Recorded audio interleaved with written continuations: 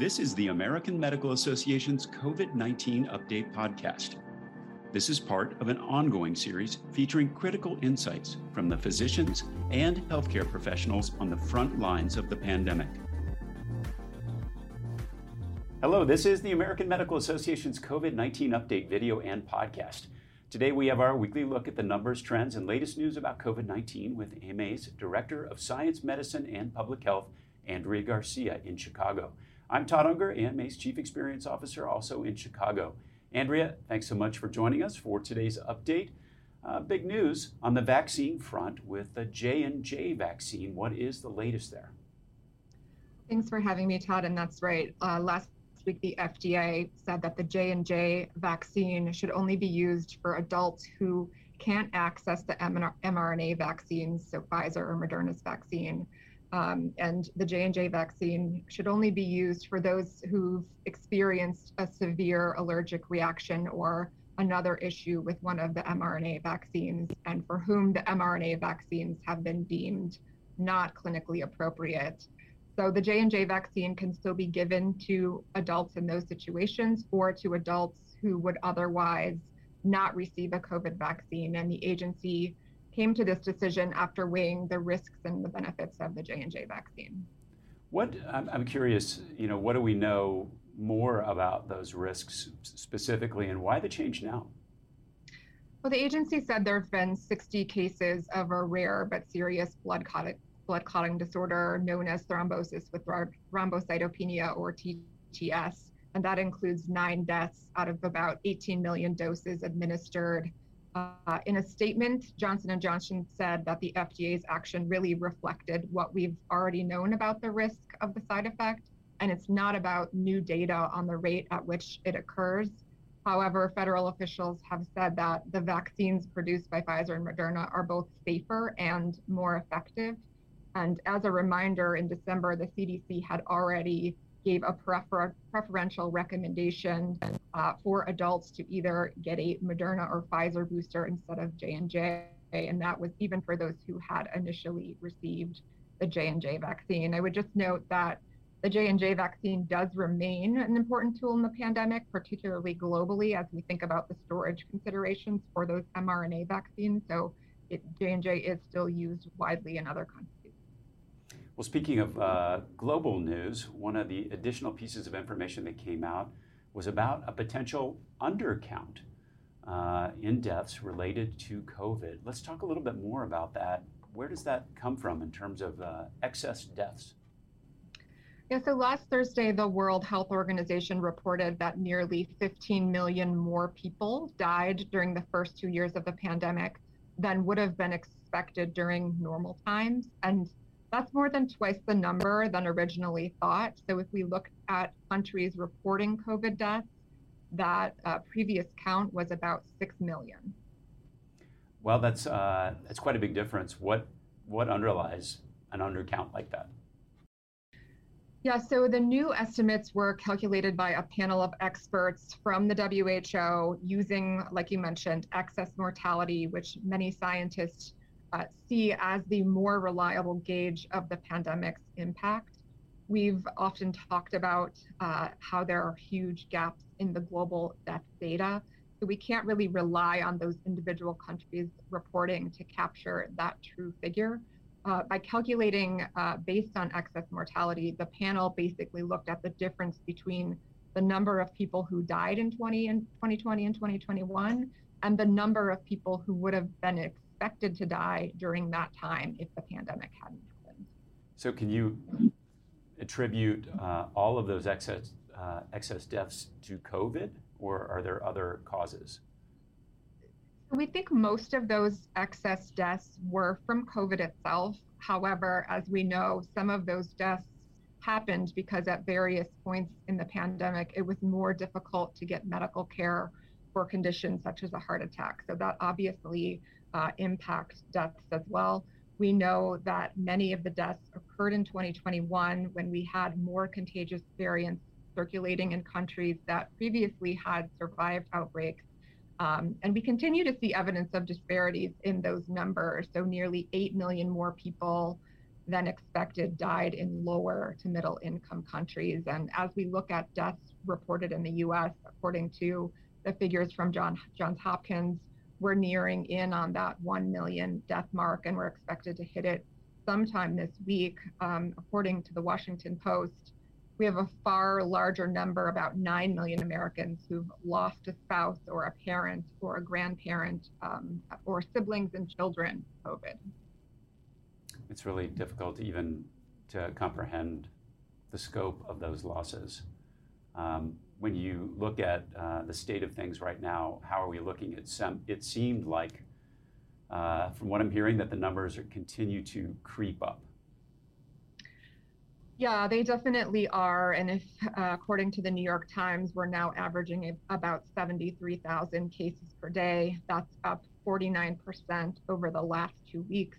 And this surge appears to be driven by the new BA.2.12.1 variant, which as of this morning represents about 42.6% of COVID cases in the US. We know that in more than a dozen states, the daily case average is twice as high than it was 2 weeks ago. And there are jurisdictions like Hawaii, Maine, and Puerto Rico where the case counts are now approaching or surpassing those levels that we saw during the Delta surge. Curated from more than 3,000 major newspapers, magazines, and journals, the AMA Morning Rounds newsletter delivers the top stories in healthcare right to your inbox, Monday through Friday. Subscribe today and check out all the AMA's free newsletters at ama-assn.org/myinbox. That's ama-assn.org/myinbox.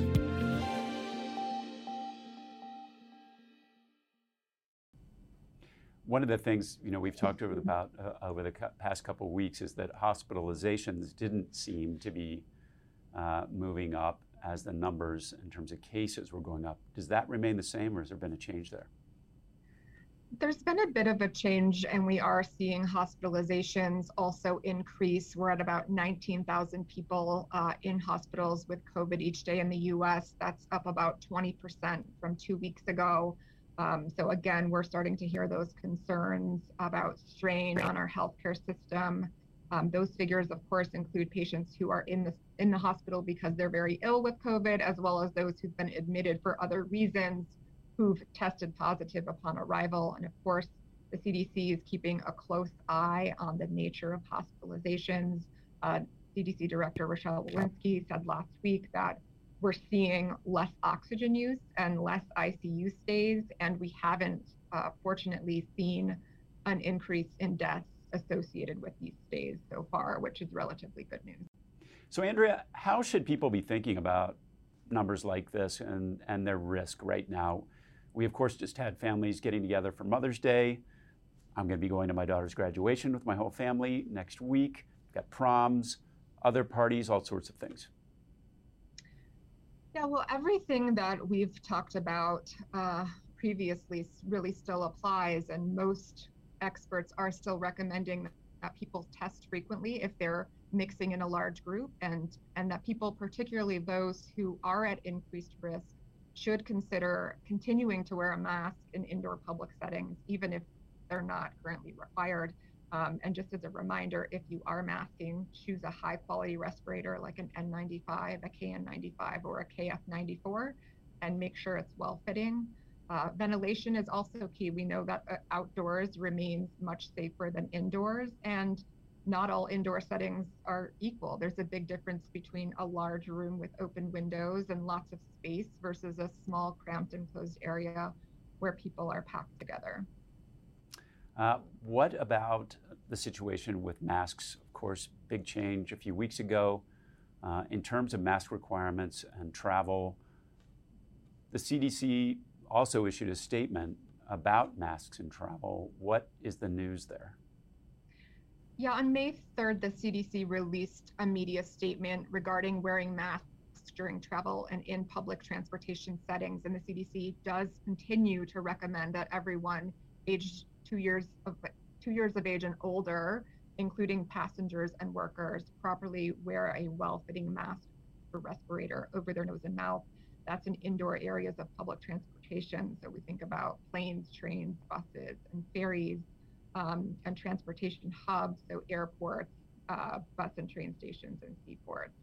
And that statement, like you said, was issued despite the fact that a judge struck down the federal mask mandate for public transportation last month. But we know that masking up in higher risk settings like airports reduces your chance of getting infected, and then, of course, having to miss out on those events like graduation or other events that matter to you.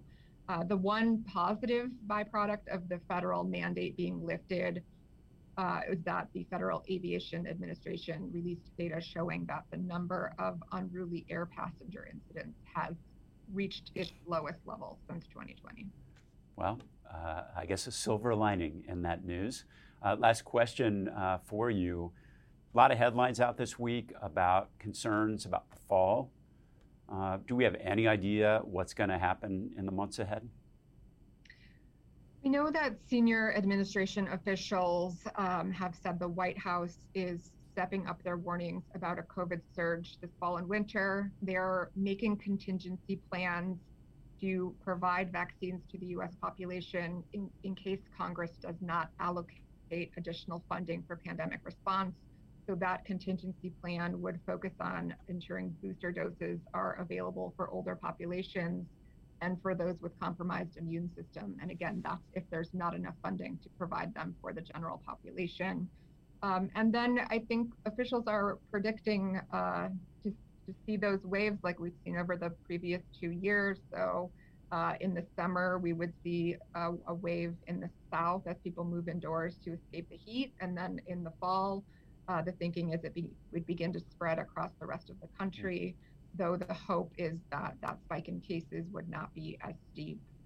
We know that therapeutics are going to continue to be important, and FDA released an updated fact sheet for healthcare providers, and they've also developed a new Paxlovid patient eligibility screening checklist, and that really is a good tool for providers to determine which of their patients are eligible for the drug and to help manage those potential drug interactions. And so that resource is going to be included in the resources in the episode description. And I think just keep in mind that these are, of course, predictions, and the only thing that is certain about the pandemic is that we continue to be surprised. You said it, and we'll be here with the latest news as it develops. Andrea, thanks so much for being here. That wraps up today's episode. We'll be back with another COVID-19 update video and podcast next week. For updated resources on COVID-19, visit ama-assn.org/COVID-19. Thanks for joining us, and please take care. Subscribe to other great AMA podcasts available wherever you listen to yours, or visit ama-assn.org/podcasts. Thank you for listening.